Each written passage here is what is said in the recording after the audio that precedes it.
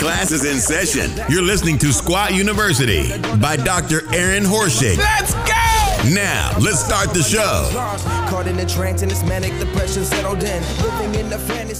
Podcast listeners, thank you so much for checking out today's show. This is episode 28 of the Squat University podcast.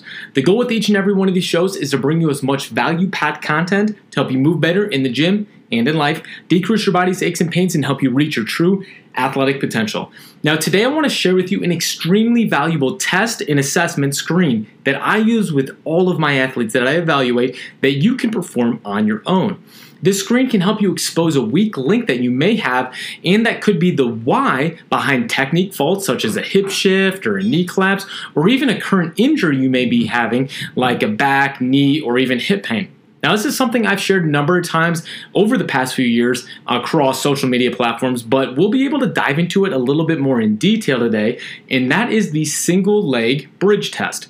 Now, the goal with this test is to see how your body responds to the movement of hip extension. Now, this is the exact same movement that occurs at your hip joint when you stand up from a squat, from a deadlift, anytime you pull the barbell from the ground to propel your body upwards. That is hip extension, even driving your body down a track when you're sprinting. Now, if you have a problem in creating hip extension, either on one or both sides of your body, it can lead to those issues I mentioned before in technique, like a hip shift or knee collapse. And if you've learned anything from all the content that I put out for you guys on a daily basis, it's that moving big weight poorly over time eventually leads to injury. Now, here's how to perform the screen. Lie on your back with your knees bent. Straighten one leg out in front of you and perform a single leg bridge on the other. Hold your hips up in the air for about 10 seconds and feel for what muscles are turning on to keep you up and if the movement brings out any pain. Now, if you felt anything other than your glutes, which are your big butt muscles, as the primary muscle group holding your body up, you have a coordination issue in how your body is producing hip extension. Now, when most people think of the glutes, they specifically think about the glute max. This is the biggest and strongest muscle of your entire body. Now, this muscle has two main jobs: creating hip extension and postural stability.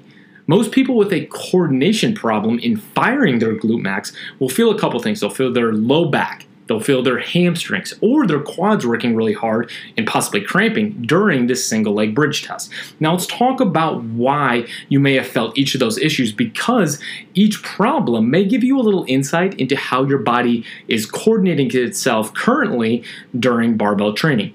So, for example, if you felt your low back during the test, it means that you're likely arching your low back first and then moving from your hips.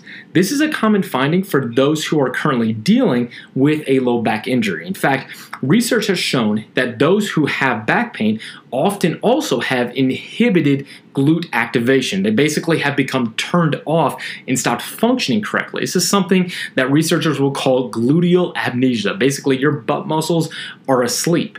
Now, if you felt your hamstrings cramping, it means that the hamstrings are working double time to produce hip extension because the glutes aren't pulling their weight, pun intended. You see, the way the hamstrings attach to the back of the pelvis, they can also create the movement of hip extension. However, we don't want them to be the only muscle creating it. The glute should definitely be the main muscle driver and working harder than the hamstrings to produce that extension. If you felt your quads working hard, you probably aren't using your posterior chain muscles at all, which is horrible. Basically, that's the worst thing of all the different ones. Remember, the posterior chain is the general term for the backside of the body. We've got our glutes, we've got our hamstrings. And the posterior chain helps us generate a ton of power during movements like the squat, the deadlift, the Olympic lifts, sprinting like we talked about before. Now, when your body doesn't fire muscles in a proper sequence, almost regardless of whether or not it was the quads, the hamstrings, or the back that fired more than the glutes, it leads to inefficient movement that can overload certain parts of the body. This is why some athletes develop pain in the back. Basically, inactive glutes have overloaded certain parts of the body, like the erectors, and eventually things start to break down. Now, if this was you, if you did the single leg bridge test and you uncovered something that wasn't your butt muscles on one side or both sides working well, don't think of it necessarily as a bad thing. Think of it as a good thing because you just uncovered an issue that we can now work on that will help fix your movement issues, help build a stronger body that is more resilient to injury because we just made the invisible visible. Now remember, we're not only coming at it from an injury perspective, but also performance. So if you get your body with some of these fixes that we're going to talk about now to start working in a more coordinated fashion so that when you do the single leg bridge test, you feel your butt muscles working. Now, not only are you going to come at it from a less chance of having an injury kind of perspective, but your body's also going to have the potential now to perform even greater because it's working as it was designed. Now, to start, because the single leg bridge test was either painful or it was poorly coordinated, meaning either the quads, the hamstrings, or the back was the main muscles that you were feeling when you did the hip extension, let's regress back to the more simple version of the movement, the double leg bridge, to start working on fixing this problem. All you have to do is lay on your back, both knees bent to the exact same position, jam your heels into the ground, squeeze your butt muscles as you rise your hips from the ground. Do a simple double leg bridge. Now make sure to keep your low back from overarching. This means don't pick your hips too high off the ground. Now if you're doing this correctly, your butt muscles will be burning like crazy. However, a lot of people, when they do this double leg bridge, they'll feel their hamstrings start to cramp. If this is you, all you have to do is pull your heels a little bit closer to your body, bending your knees basically a little bit more than before. Now, what that does is it actually helps turn off the hamstrings in a process called active insufficiency. You see, the hamstrings, like we talked about before, do produce hip extension, but it is a biarticulate muscle. Basically, this is a fancy way of saying that the hamstrings span and cross two joints. They cross the hip joint, like we talked about, to help with hip extension, but it also crosses the knee joint, meaning the hamstrings can also flex the knee. Now, when you bend your knees more on the bridge, you shorten the hamstrings in length. This means that while they are still active, they are less able to contribute to the motion of hip extension. So there's not as much overlap in the muscle fibers. Now this can get really into the science of movement. So if you want to talk about this at another time, we can definitely go more in depth into the science. But basically, your muscles have an optimal length where they can produce the most amount of force. When they're held in a very short position or a very long position, they're not capable of producing as much force. So active insufficiency basically means we shorten the muscle to a position where it can not help as much and therefore doesn't cramp, at least in the case of the bridge motion. So what would I do for the bridge? Because I'm now learning to do the bridge and rebuild my body's coordination, I need to do a lot of repetitions. To start off, I'd probably do 2 sets of 20 for a 5-second hold.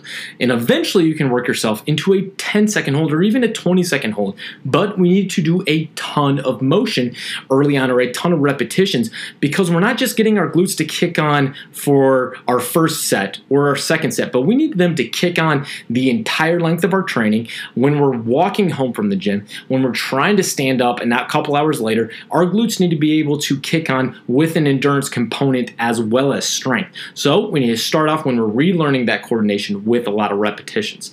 Now, eventually, this can transfer into what I would call a hip thruster exercise. Basically, you're just going to do a bridge with your back on a bench or on a bed, on a box that obviously is not a wooden box because that would not feel too great. But basically, you're going to put your back maybe about your shoulder blade level on a bench. Your hips are low. You're going to do the same thing. You're doing a bridge. So you're picking your hips up, jamming your heels into the ground, squeezing your butt muscles. Because of the more range of motion and the change in your body position, you're going to feel this just a little bit more. And because of the way that you're starting off in that V position and then going up to a high bridge, you can start weighting this. So the hip thruster exercise, like a number of people, I know Brett Contreras is one that has shown the bridge with a number of his different social media posts as a great exercise to build the glutes. It's a great exercise as well to just work on the coordination and strength and endurance of those muscles as well, which is obviously the topic of today's podcast. But you can do that hip thruster exercise with a barbell across your hips. You can do it with a resistance monster band across your hips if you have the attachment and the rig that you're using, but same concept. We're going to start off with a lot of repetitions with a hold also at the end. So we're not only working on strength, but the endurance component of those glutes kicking on so that they can then transfer over to what we want to do in the weight room.